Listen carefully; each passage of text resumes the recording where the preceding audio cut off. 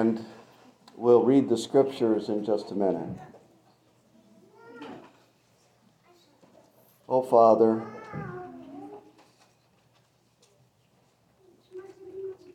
oh God, we call upon your name, having confessed our sins, we're open. We're not hiding it.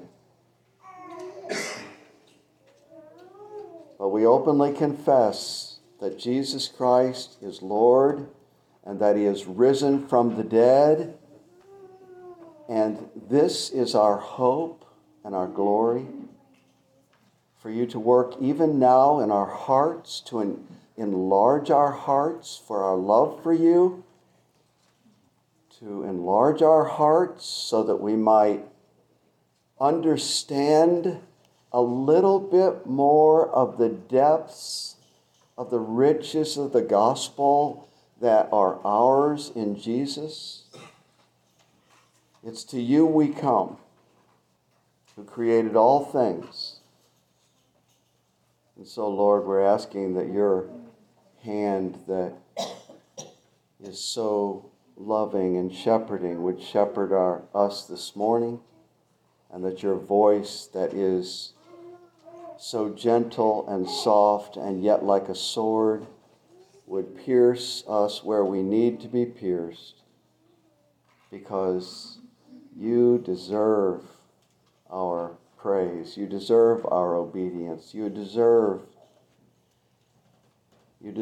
Lord, all things that are good. And so we lift up our hearts and our minds to you, that you might work in us and in our children. And we pray it in Jesus' name. Amen. We've said a few things repeatedly about the Christians at Colossae since beginning our study of this amazing little letter. We have said that the Christians there at Colossae were commended by the Apostle Paul for their love for and faith in the Lord Jesus Christ, but that they were in danger of falling prey to a false gospel with its false promises. False teachers were saying to them that faith in Jesus Christ was good. It was okay. It was good.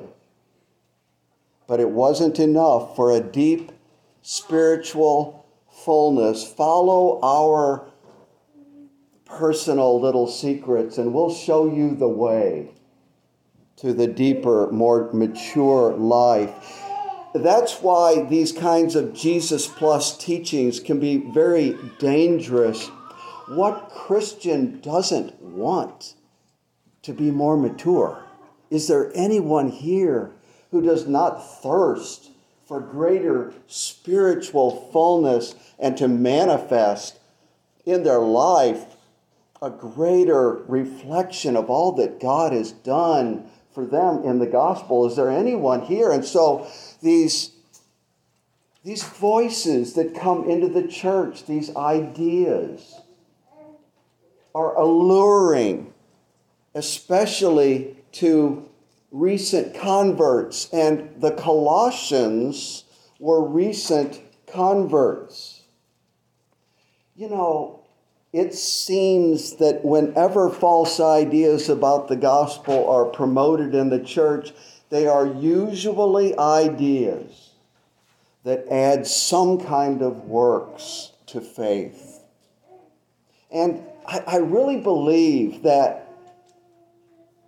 it's alluring to us because these works give us, as Christians, the feeling like we're suddenly spiritual. We weren't yesterday, but because we're following this particular path of Judaism and its ideology and its rituals, all of a sudden, I feel like I'm doing something. And so I'm more spiritual. We can't get more spiritual by doing anything. The fullness of life is only in Jesus Christ. And in this letter, Paul gives us indications here and there, the dangerous teachings that were going around this young church in Colossae, vain intellectualism. It's unbelievable how the Reformed world is, to me, so much full of vain intellectualism. The worship of angels, following Old Testament Jewish ideology, but mostly, he gives indications of these things, but mostly what the apostle does, especially in the first half of the letter, is he explains who Jesus is and what he has done for us in the gospel. Children, your pastor really wants you to get excited about learning about two things: who Jesus is and what he has done for you in the gospel. Children, it would be, if you get excited about Jesus and the gospel, it would strengthen your faith, and it would humble you too at the same time. In other words, you get excited about Jesus and the gospel, and you're not going to walk around thinking you're better than anybody else because you're doing something particular. The gospel lifts us up, and it also humbles us. And children, once you realize that Jesus is an absolutely inexhaustible treasure for you as a sinner, you're going to want to live for him out of a life of thankfulness and love. This is exactly why Paul wrote the letter, to make us all that way, young and old. He wrote it to say that Jesus is more than enough because he is preeminent over all things, and in him we have riches untold in the gospel.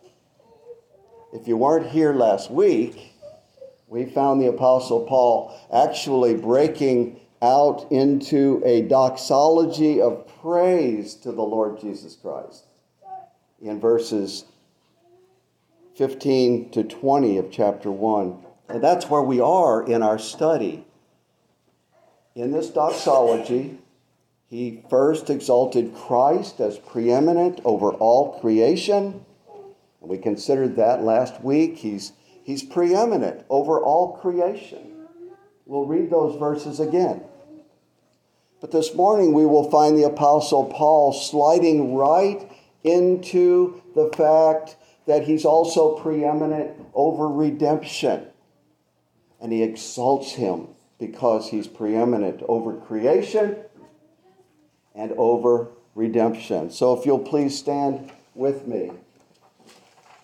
I'm going to read Colossians chapter 1, just the doxology, verses 15 through 20.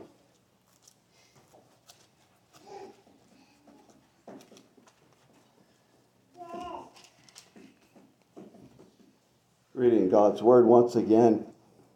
He is the image of the invisible God, the firstborn of all creation. For by him all things were created in heaven and on earth, visible and invisible, whether thrones or dominions or rulers or authorities. All things were created through him and for him. And he is before all things, and in him all things hold together. And he is the head of the body, the church.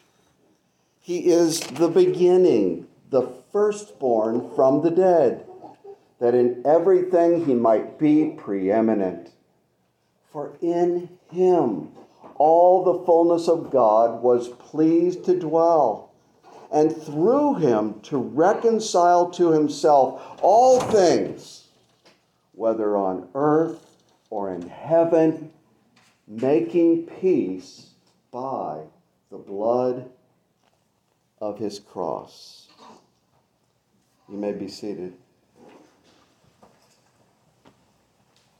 Christ is preeminent over redemption first, Paul says, because he is the firstborn from the dead. Verse 18b.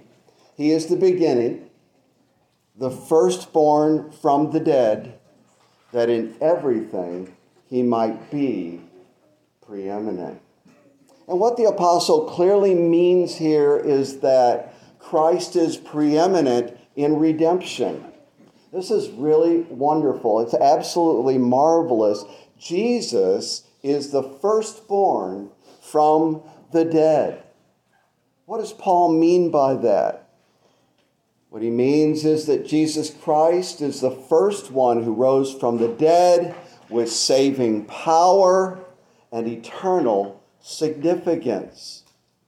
We read in God's word, don't we, that others had been raised from the dead, but all of them at some point in time died again.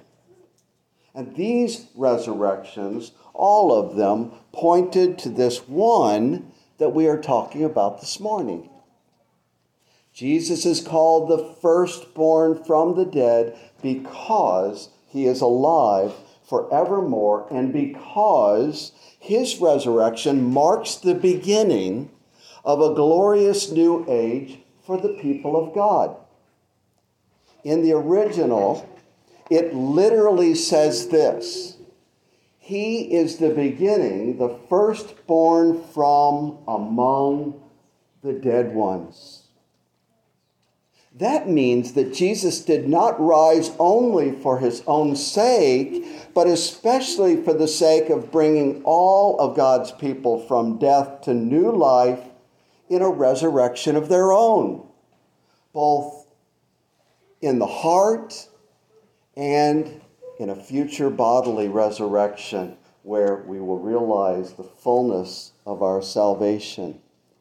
The Lamb who was slain as the one final atoning sacrifice for sins has risen to new life and has ushered in a new beginning for you and for me. This new beginning was so complete that the apostles could now begin teaching believers in the church, young and old. That is absolutely mind-boggling, really. But nonetheless, it's true, and here it is. They began teaching Christians that when Christ died on the cross, they died. And when Jesus rose from the dead, they rose with him.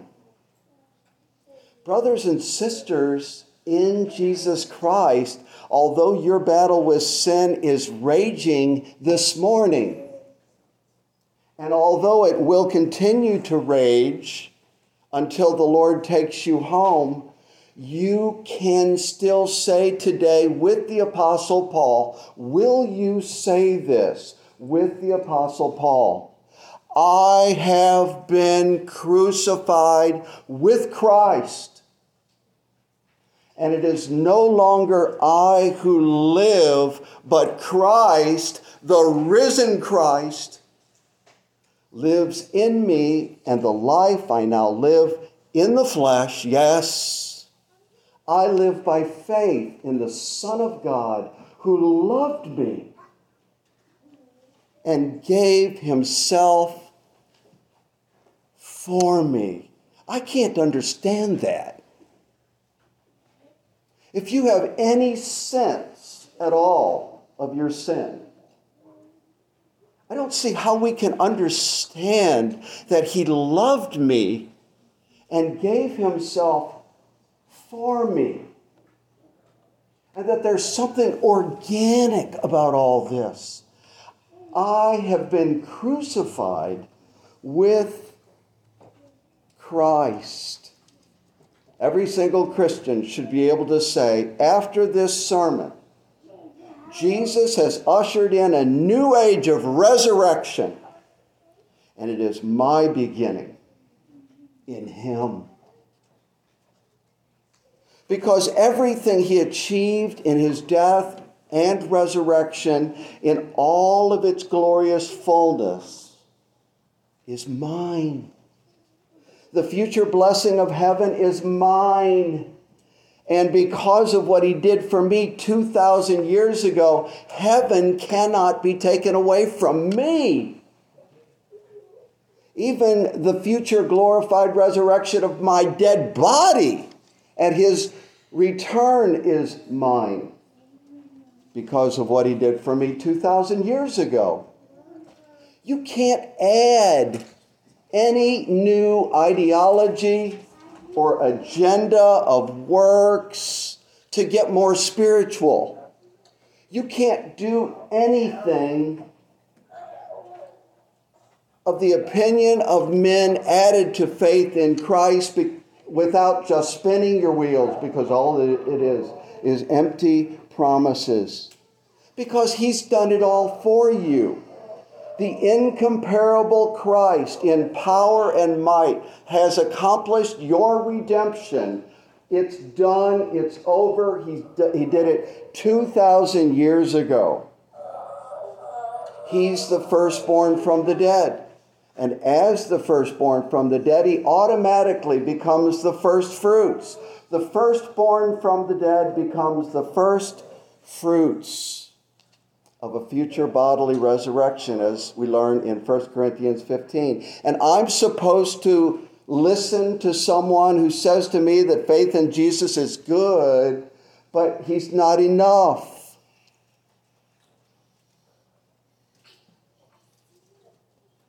Brothers and sisters, Jesus triumphed over all of the forces that stood against you.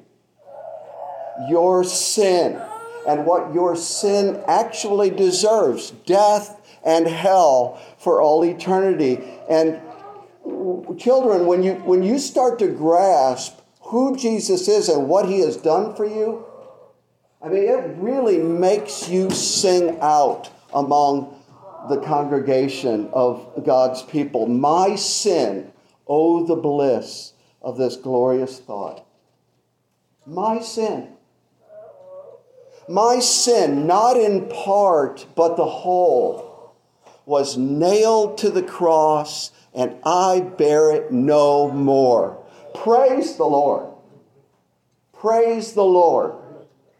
Oh, my soul. When you know that, and when you experience the gospel of Jesus Christ more and more until the day you die, and you will never get to the bottom of it, well, as you experience it more and more, you understand it more and more, and you praise God more and more, and it's reflected more and more in your life, you'll more easily, children, smell a rat when it comes into the church and you hear a voice of somebody trying to add works to faith with empty promises and a false gospel. That's why the Apostle Paul hammers on this like he does. He gives indications here and here and here about Judaism, waxing eloquently about worldly philosophies, the worship of angels, living a life of asceticism. But he doesn't say a whole lot about them. He uses words that kind of give you an idea of the wording that they're using. Fullness. All in all. And he applies those words to Jesus Christ alone. You know, Christ's resurrection and my being in Christ when he rose from the dead not only proves that Christ won my full redemption on the cross, but it sets the stage for resurrection living. He says later in the letter in Colossians 3:1, if then you have been raised with Christ, seek the things that are above where Christ is seated at the right hand of God. Jesus is all we need. Jesus is everything we need, and any program or ideology that undermines either who Jesus is or all that is ours in Jesus Christ should be shunned. Get behind me, Satan. I exalt one person, Jesus. Just one. Well, Christ is preeminent in redemption because he's the beginning, the firstborn from the dead, but he's also preeminent, Paul says, because he's the head over the church. Verse 18a, he is the head of the body, the church. Everything regarding the redemption of Christ's church flows out of our head, the Lord Jesus Christ. Who else but Jesus could provide you with full atonement for your sin? Others have been crucified, it's true, but it was the cross of Christ that won us the game. Who else could provide us with a perfect righteousness than the man from heaven? Who could do it? No one but him. And this atonement and this necessary righteousness for salvation, praise God, children, is received through faith alone. You say yes to Jesus and no to your sin because Jesus has dealt with your sin. You've got everything. And he clothes you, the Bible says, in his righteousness. That's what we love here. We love here. We're dressed in his righteousness alone. Well, won't you join this body of redeemed ones today? Won't you join? Today is the day of salvation. Escape the wrath of God due to your sin and join this marvelous body of believers of which Christ alone is the head, meaning all of the life flows from him into you, since he is the head. He's the source of life for the whole body. He's the fullness of life for the whole community of saints of all time, in heaven and on earth. Because as God incarnate, he purchased this entire body of people with his own blood. In speaking to the Ephesian elders in Acts chapter 20, Paul said to these elders, "Pay careful attention to the flock of which the Holy Spirit has made you overseers." Why? Well, he goes on, care for the church of God. Why? Because Christ obtained the church of God with his own blood. Now, if God's word charges elders to care so tenderly for the church of God, can you imagine the care that Christ has for his body of believers, since he is the one who won their redemption with his own blood? He is the head of that body, the source of fullness for that entire body. He is the sufficiency of life for the entire church. He is the one who fills all in all, Paul says later in his letter.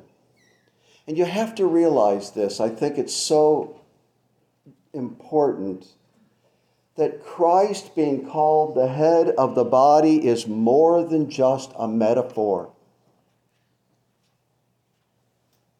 It's an actual organic relationship that Christ shares with us, his people.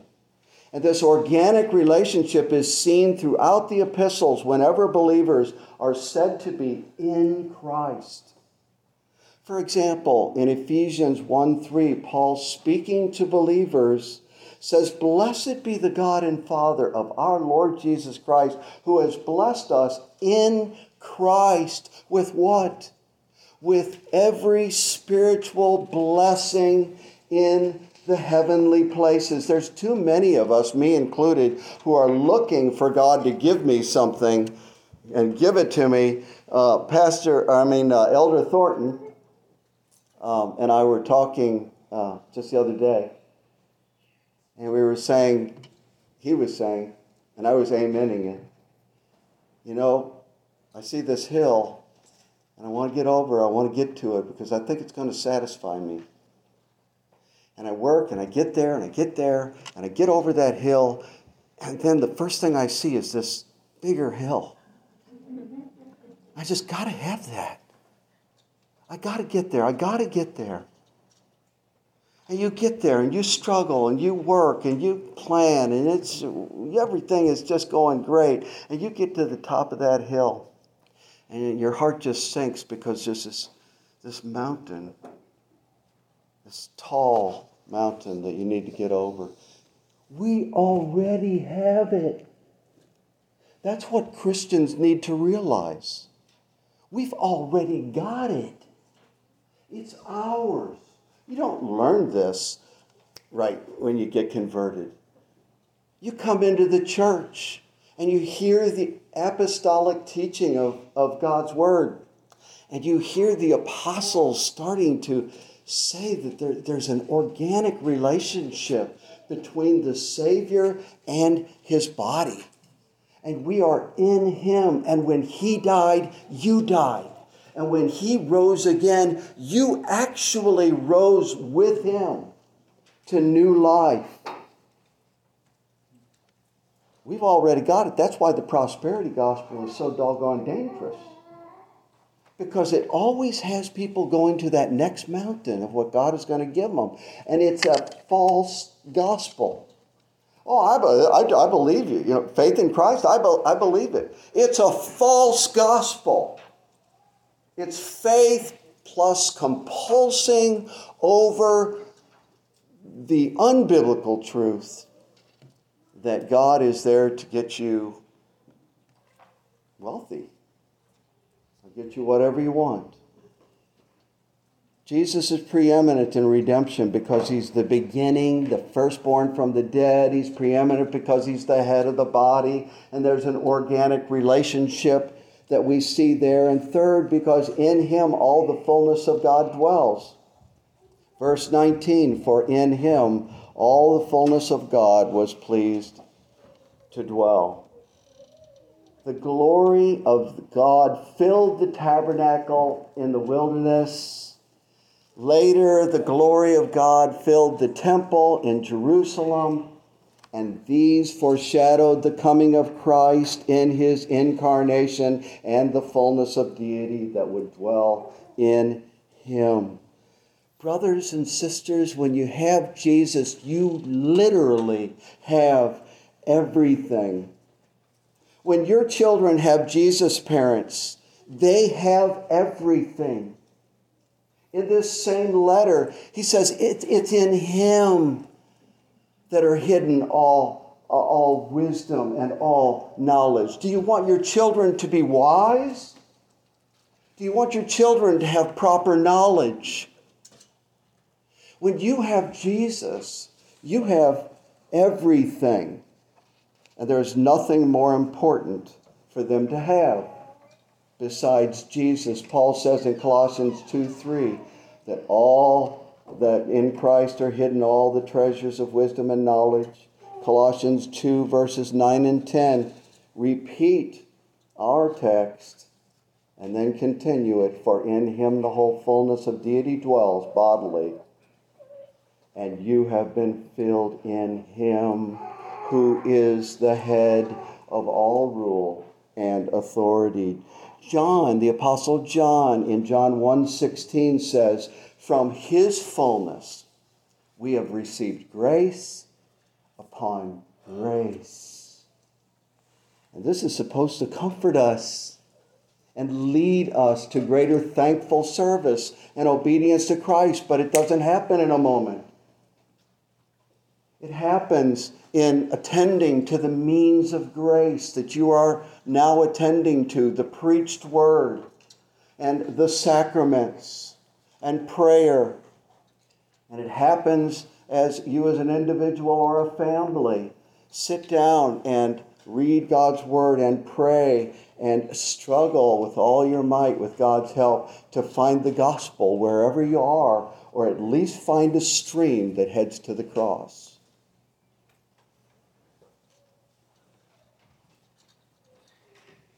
Well, marvelous grace of our loving Lord, grace that exceeds our sin and our guilt. Yonder on Calvary's mount outpoured, there where the blood of the Lamb was spilled. Now that's the kind of grace I need. How about you? And it's not just some old ordinary Joe that gives grace upon grace. It's Christ in whom all the fullness of deity dwells.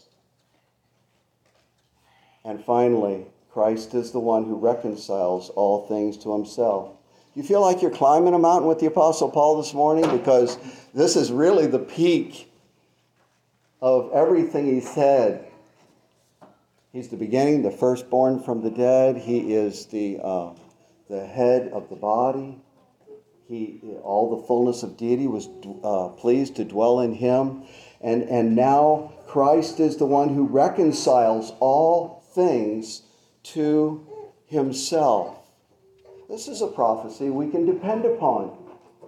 Verse 20, and through him to reconcile to himself all things, whether on earth or in heaven, making peace by the blood of his cross. He's preeminent in redemption, all right. This takes a little explanation. When God created man, he gave him dominion over the whole earth. He gave man to be king, small k, over his dominion, the entire earth. He was told to subdue it and to rule over it. He gave him every plant. He gave him every animal. He gave him every bird. He gave him every fish. He gave him all living things. The earth was given to man by God to be his dominion and for him to rule over. But when Adam fell in sin, all of his posterity, you and me, all mankind, fell with him. But not only did mankind fall with Adam, his dominion fell with him. His kingdom fell with him. His entire kingdom. When man fell, creation fell. So not only was the relationship between man and God broken because of sin, but the relationship of the whole cosmos with God was broken because of sin. And what we see in verse 20 is that through Christ's atoning death on the cross, God's holy wrath against our sin was appeased. As our substitute, Christ bore our sin and endured God's just wrath in our place. My God, why have you forsaken me? What we deserved for all eternity, he did that in our place. He received that in our place, and thus, by his blood, he restored peace between us and God. And as soon as Jesus said it is finished, meaning by those words that the sin debt has been paid in full, he bowed his head, and it was then that redemption was fully accomplished for all those who would believe. At that same moment when Christ closed his eyes in death, not only was redemption fully accomplished and guaranteed, but because man's redemption was guaranteed, the restoration of man's kingdom and dominion, the whole earth was guaranteed, and it would rise with him. In Romans chapter 8, Paul teaches that currently, even right now this morning, the whole earth is groaning as it awaits what? As it awaits being set free from its bondage to corruption.